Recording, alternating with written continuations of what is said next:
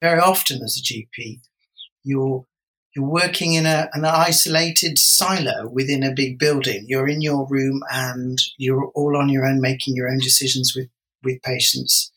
And actually, there's precious few opportunities to reflect. So I've always been supporting and proposing and encouraging people to look after each other, even if they're not looking after themselves. I do recognize that in my limited way, I know what I can do.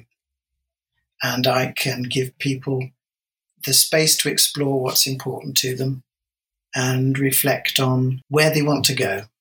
And they feel a lot better at the end, which is thanks and gratification enough for me.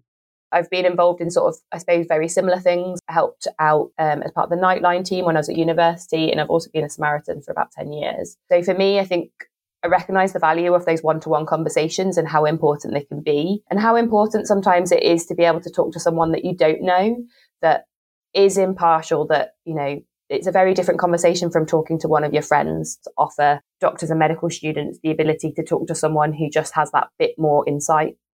My whole career has really been around supporting people. The most use I feel is when the other person says, I feel heard and understood. And I think that's at the heart of what this is about, to let people feel heard and believe that they've been understood. For me, that's what at the heart of what this is about.